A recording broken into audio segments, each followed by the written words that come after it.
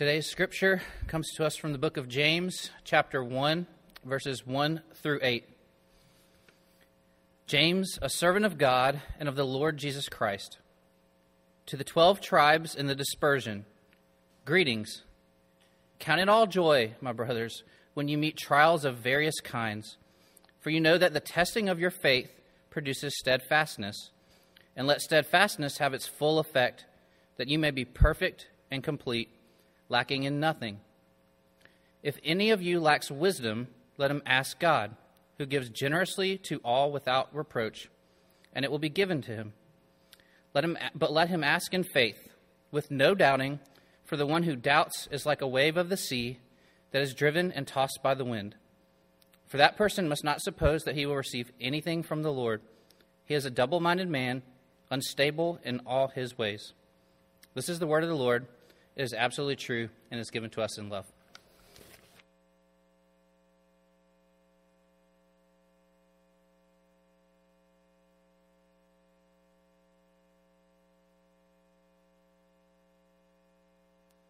It's fun to see Jeff up here. Jeff and April and I were on the same staff team with Crew at UNCG for 3 years. And it's fun to see a number of you that I know and respect and love. And I'm honored to be here. And growing up in my family, we would camp a lot. I grew up in the great state of Texas, had to put that in there. And we spent many nights on our 20 acres in Smithville, Texas. And on one particular trip, we got there, we set up camp, we put our tent up, and my stepdad and I went fishing on the pond and trying to catch supper. Well, that night, a huge storm drenched us with 8 inches of rain. We found out later that a tornado had come through not far and just saturated that whole area. Well, 8 inches of rain may not sound like much, but we had just dug a 4 to 5 acre pond on our property. That's about 4 to 5 football fields. And the lowest point was 35 feet deep. The pond filled up that night. A lot of rain just came in and drenched us, and our tent was leaking severely, kept falling down on top of us. We kept going out in the middle of the night to put tent stakes back in the ground, so they kept being pulled up. And at one particular point, we started to unzip the tent and look out inside, and I literally saw our ice chest just floating on by.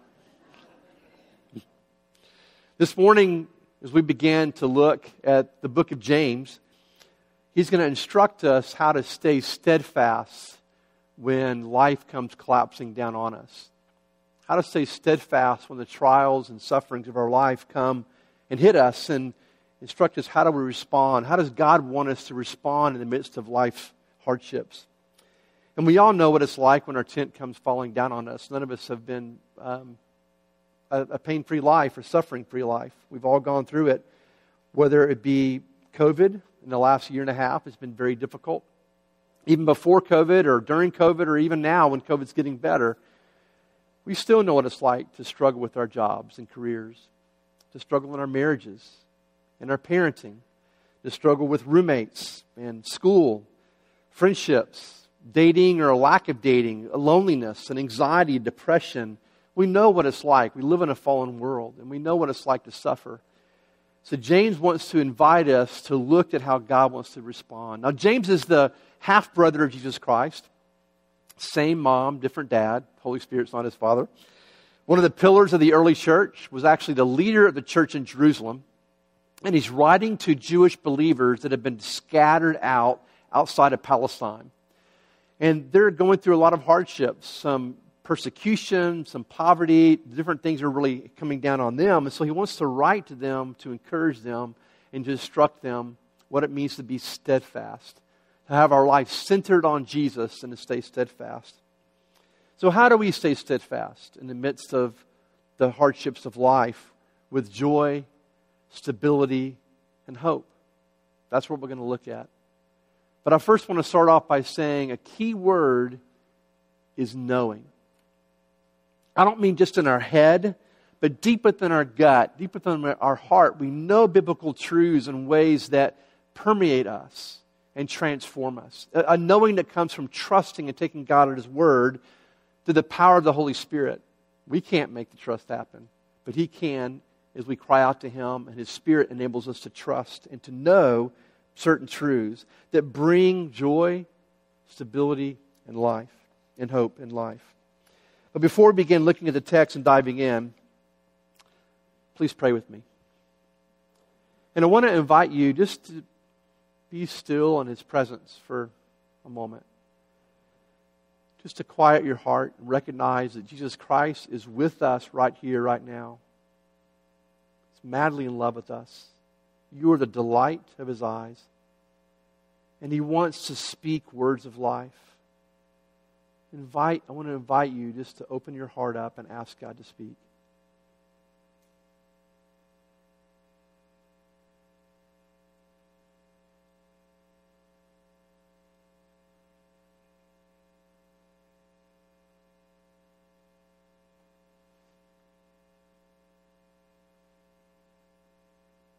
Holy Spirit, come. Jesus, be exalted. Be our teacher. Abba, we belong to You.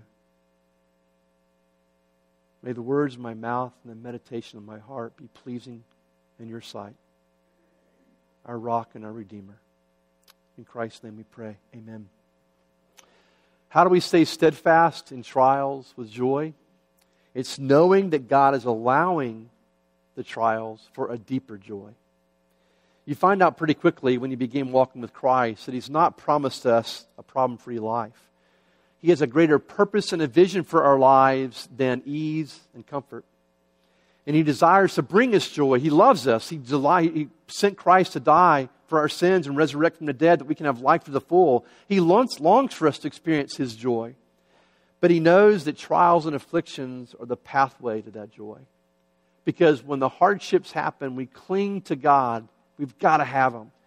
And that through that clinging and that endurance, we're transformed into the men and women He's created us to be, which brings us deeper joy. Look at verses 2 through 4. Count it all joy, my brothers, when you meet trials of various kinds, for you know the testing of your faith produces steadfastness, and let steadfastness have its full effect, that you may be perfect, complete, not lacking in anything. I got to be honest. I have struggled with the opening words, count it all joy. Part of it's, I think, because my wife and I have gone through some hard times in our life. Some of you know we have a 23-year-old son who's autistic. He's severely affected by it, and he will be dependent upon us for all of our life. And there was one point he's in the hospital, and he's almost died twice. And we didn't know if he was going to make it when he's really young, a baby. And somebody from our church, with a smile on their face, said, "Hey, be choosing joy, because God's disappointment is your appointment. Disappointment is God's appointment." I messed that one up. Disappointment is God's appointment. And I just felt like this trite little saying that missed our heart that was grieving, that denied the ache and the pain that we were going through. It's like a little Band-Aid over me, and it's like it really hurt. And actually, to be honest, it made me sick in my stomach. It's not the kind of joy that James is talking to us about. He's not saying, just choose to be happy though you're getting beat up. Joy, biblical joy, goes alongside sorrow and suffering. They're not the opposite. You can experience God's deep and rich joy even in the midst of sorrow. Because it's not based upon how well life is going. It's not based upon our circumstances. But joy is a Spirit-given result that comes from us choosing to trust in the goodness of God and surrendering to what God is up to in our lives by the Spirit who gives us His strength, because we can't do that on our own. We've all been around people that have gone through some pretty significant trials in their life. There's a calm joy and a quiet peace about them, even in the midst of the hard times. And we've all been around people that are going through tough times that have become cynical, living despair and anger and cynicism, pessimism. And James is saying, I want you guys to make a choice, to consider it pure joy when you're going through trials, because we can trust that God is good. And He's up to good in the midst of these hardships and trials. We may not understand what He's up to, but we can know that He's up to good. And He wants to take us into His deeper joy through them. The next part's also a struggle for me. I struggle a lot with Scripture. Consider it pure joy, my brothers, when you meet trials. And literally, I looked it up in the original language in Greek, and that's what it means to meet. It's almost like He's saying, hey, Dodd, I want you to meet Mr. Trial. He's going to be your buddy. He's going to jump up and down on your back and knock you to the ground. You're going to be crawling to the dirt, eating dirt. He's going to be like gut punching you and knocking the wind out of you when you're even puking. But He's going to be your buddy and your friend. I want you to be, meet Mr. Trial. I'm like, I don't want to have anything to do with Mr. Trial. I don't want to have anything to do with this jerk. He only causes me pain and suffering. And if you really cared about me, if you really loved me, you would not be asking me to meet him and befriend him. But again, God, our Heavenly Father, who's madly in love with us, knows that trials and afflictions are necessary in order to bring the healing from our brokenness that we long for, in order to grow us into the wholeness that we cry out for. Trials, testings, purify our hearts and our minds. They make us cling to Him with everything we've got. To Jesus Christ, who is our only hope for healing and transformation. They're necessary, ultimately, for our own good and personal thriving. They're necessary for us to grow into Christ's likeness, to grow into maturity, to become the people we long to become. To become more kind and patient and gentle, others-centered, sacrificially loving others and caring for others, not being consumed with ourselves. Trials are necessary in order to strip us of everything that keeps us from Christ and to pour into us His grace and mercy as we cling to Him. When we look at verse 4, we see the good place that He's taking us to, that we become perfect, mature, not lacking in anything. In other words, making us like Jesus. God in His infinite love knows the most loving thing that He can do for us is not giving us a life of ease and comfort, but to work in such a way that we cling to Him and we find Him in ways we would never find Him apart from the suffering. To work in such a way to purify, to make us more like His beloved Son, become the people He's created us to be and has a dream that we would become. My father was diagnosed with Alzheimer's in 1996, 1997. And there was a particular member of my family growing up that I really experienced a lot of judgmentalness, harshness, criticalness from this particular person. And because this person was the primary caregiver for my dad and his second family, I really saw this person transformed. The 6 and 7 years of caring for my dad and loving my dad transformed this person into a kind, gentle, humble, merciful, compassionate person. The change was amazing. It wasn't overnight because transformation and change and growth is slow. It's beautiful, but it is slow. But over time, this person became someone that you wanted to be around and that you experienced God's grace and mercy through. The change was obvious. The change was amazing. But it came because of the suffering this person went through. How does God really transform and facilitate this growth in us to become more like Jesus, to become fully alive in Christ? Well, He tells us in verse 4, He says, let steadfastness have its result. And steadfastness can be translated as endurance or patience or long-suffering. It's the idea in Greek that we're remaining under the weight and the pressure of something.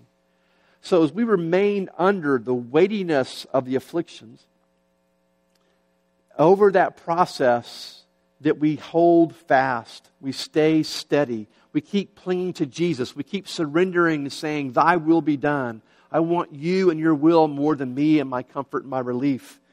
When we do that, Mr. Endurance, because it's personified, does His work in us. It's a personification of endurance to say, let endurance do its work in you. It is an agent of God. Let Him work to shape you and to mold you to the image of Jesus. Let the Spirit-empowered endurance be like a sculptor that's chipping away in the marble everything that's taken away so that it can make it into a beautiful statue. Or an image that I like even better is the Holy Spirit is the surgeon, or Christ or the Holy Spirit's the surgeon, and he uses a scalpel called Mr. Endurance to cut away all the cancer. To cut away what makes us shrivel up and be self-consumed, and it keeps us from knowing and loving and becoming like Jesus. Let God do His work in you through the suffering and the trials. Surrender, trust, and cooperate with where He's trying to take you. Trials are going to rain down on us. It's a non-negotiable. So how do we stay steadfast in trials with pure joy? Knowing, trusting that God is ultimately up to good and taking us to His deeper joy through them. Second, how do we stay steadfast in trials with stability? Knowing that God will provide the wisdom and everything we need to walk through the trial. Verse 5, if any of you lack wisdom, let him ask of God, who gives to all people generously and without reproach, and it will be given to him. But let him ask in faith without doubting. For the one who doubts is like the surf of the sea, driven, tossed to and fro by the wind, by the waves. For that person must not suppose that they will receive anything from the Lord. He is double-minded man, unstable in all his ways. When the trial and temptation and affliction hits us, we're not going to have all the wisdom that we need to stay steadfast and to cooperate with where God is taking us. The danger is that we forget God. I don't know about you, but when the affliction happens, when the hardship happens, my focus can be on that problem. My heart and my mind can be riveted on, how do I get through this? How do I get over this? How do I get away from this? How do I bulldoze through it? Or how do I avoid it? But I get my focus and I'm consumed with this problem, and I get my eyes off of Jesus Christ. The worshiping Him and surrendering to Him and depending upon Him and saying, Lord, have mercy. Christ, have mercy. Lord, have mercy. Because what matters to me more than anything else when I'm not trusting is relief, comfort. Don't trust that God is up to good. Don't want to allow Mr. Endurance, because that means long suffering, a slow bake. I want to microwave Christianity, not a slow bake. But it's vital that we keep in step with His Spirit and go where He's taking us. And what helps us is to ask and cry out to God for wisdom of how do I endure? What do I say to my boss that's a jerk? What do I say with my wife when they've deeply hurt me? What do I say to my teenage son that's driving me crazy? My teenage daughter that's really said some hurting comments? How do I handle this with my anxiety or my depression? How do I handle this? Lord, I pray for your wisdom. And He says He will give it to you gladly. He delights to give you everything you need in life, and especially when you're seeking to cooperate with Him and what He's doing in your life. It's good and godly to cry out to God for grace and mercy. But we don't necessarily have to understand why God is allowing it to happen. Let me sidebar real quick. I had a friend of mine look over the sermon and they said, you need to mention this somewhere, so I think this is a good place. What I'm not trying to communicate is my dad, alcoholic father, very abusive, abandoned us when I was young. I'm not trying to say God gave me my dad, who's emotionally abusive, to teach me a lesson. I'm not saying that God gave me our son, Brennan, to teach me a lesson. I'm not saying that God has caused some of you some deep pain and suffering. I'm not saying God allows evil to happen to teach us a lesson. What I am trying to say is that there are times I think God does sovereignly do something to teach me a lesson, to be honest. Like I have a flat tire and complaining and griping versus like, oh, I need to humbly submit to God. I mean, there are smaller things, but there are times that God brings things in our life we don't know what He's up to. We don't. It's a mystery. But what we do know is that He wants to use that as a byproduct to draw me to Himself, to transform me and to change me. So in light of all that, what He's trying to say is that we don't have to understand what God is doing. Wisdom does not necessarily mean He's going to tell you everything. But what we do need to understand is that God is up to good. And He's going to give me the wisdom, the grace, the patience. It's going to give me everything I need to walk through this, even with His joy and in His stability. We are called, though, to ask for wisdom and everything we need and trust and not doubting. Because when we're doubt, we're unstable. We're driven, tossed to and fro like a wave. Ever been seasick? And it sucks. When I was about 10 or 12 years old, I went deep sea fishing with my dad. We went out about 20 miles fishing for something. I don't know what it was. I was out there all day in the water, puking the whole time. Being seasick is miserable. That's what doubting is like. You're being driven, tossed to and fro by the waves, and it makes you seasick. You're being tossed to and fro by the waves well, God loves me. No, He doesn't. God is good. No, He doesn't. My ways are better. No, God's ways are better. It's this doubting that happens. It's not saying, suck it up and choose to trust no matter how you feel. It's not saying that, because God, all throughout the Psalms especially, invites us to offer up to Him our doubts, to offer up to Him our struggles. God, where are you? Do you see me? Do you know me? Do you hear my cries? Do you see my anxiety? Yes, I do see.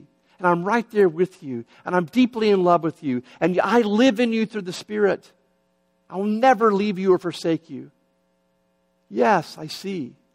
But part of the reason why He brings these trials is allow the doubts that happen, the darkness deep inside our closets of our heart, to come to the surface so that we can bring what's in the darkness into the light, that they can be healed. Otherwise, these doubts are always controlling us and ruling our lives in ways we don't always understand or know. So He allows the hard things to come up so that we can bring them to God, and our convictions grow even deeper that God is good. His grace is sufficient. He's with me, and He's up to good in my life. So staying steadfast in trust and surrender, and cooperating with what God is doing in my life to heal me, to make me whole, is significantly important as we stay steadfast in these trials. So how do we stay steadfast with joy? By knowing God is up to good and trusting Him with that. He's up to take us to His deeper joy. How do we stay steadfast with stability? By knowing that God, by trusting that God will provide the wisdom and everything else I need to walk through this trial. But how do we stay steadfast in trials? With hope. With hope. Knowing the hope of God's promises. Hope is vital. It's important. Without hope, you lose heart. You lose heart, you lose strength. You fall into despair, cynicism, depression, anger, bitterness. I've been there. I've struggled with anxiety and depression off and on all my life. Hope brings strength to endure. He doesn't talk about it directly in this passage, but he does talk about it in James 5. And it's been so significant in my own life and journey, I wanted to bring it up. In James 5, he says, be patient, which is similar to endure or steadfast. Be patient, therefore, brothers and sisters, until the coming of the Lord. See how the farmer waits. I don't like patience. Do you like to wait? I don't want to wait. But see how the farmer waits in patience for the precious fruit of the earth, being patient about it until it receives the early and late rains. You also be patient. Establish your hearts, for the Lord is coming. No matter what you're going through, it will not last forever. It won't. Either God will deliver you and rescue you from that here on earth, or He will deliver you and rescue that from when He comes back, or when you die to go be with Him in paradise. But the promise is there. We have hope. It will not last forever. We have hope. Our momentary light afflictions will not compare to the eternal weight of glory that awaits us in the new heavens and the new earth, when we'll be free from all tears and trials, savoring the beauty and the love of Jesus for all eternity. Establish your hearts in hope. In the 1950s, Dr. Carl Richter performed an experiment on rats. He was a professor at Johns Hopkins, did this famous psychological experiment. It's kind of cruel. It was cruel. But a lot of good insight came out of it. In the first experiment, he took 12 rats, placed them in this barrel of water, and he and the team timed to see how long the rats could swim until they drowned. They swam about average of 15 minutes before they drowned. And he made a note in his journal. They had the strength to swim longer, but they lost hope and quit. So he took another set of 12 rats, placed them one at a time in the water, did the same thing. And when they went under about 15 minutes, began to drown, he got in there, pulled them out, dried them off, and let them rest for a while. Then he put them back into the same barrel of water a little bit later. This time they swam 15 minutes, 30 minutes, an hour, 3 hours, 10 hours, 15 hours, 25 hours, 40 hours, 50 hours. On average, the rat swam 60 hours. It's documented. I have it right here if you want to know where it is. One of them swam 84 hours. And he put into his journal the difference: hope. Men and women, you and I have hope of God's promises that we will be rescued, either here and now while we wait and patiently endure the trial, but ultimately in the new heavens and new earth. How do we stay steadfast in the trials of our life? With joy, by knowing that God is up to good and taking us to a deeper joy. With stability, by knowing God will give us the wisdom that we need and everything we need to endure this trial. And in hope, knowing that God's Word is true and we can place our life and bank our life upon His promises, that He will return and He will rescue us. Knowing this can make all the difference in the world. But it's not a knowing that we suck it up. It's a knowing that we continually say, Lord, have mercy. Please give me your perspective. Please give me your grace. And it's a knowing and a trusting that's cultivated not just by a sermon, but ultimately that's the walking steadfastly in life and spending time in His Word, meditating, spending time praying through what's going on in your life, spending time in a small group that you have here. Spend time worshiping and journaling and confessing and going on prayer walks, taking of communion, all the different things that God does as a means of grace to strengthen us. But ultimately it comes from trust and surrender. Let me pray. Father, we love You. And we ask that You would give us the grace to make our consuming passion to not be relief or comfort or ease, but to make our consuming passion You, to know You, to worship You, to cling to You, to be transformed to become the image of Your Son. Have mercy. Draw us to Yourself. And I pray for everybody in this room that You take us deeper into Your joy, stability, and hope. We pray this in the beautiful name of Jesus. Amen.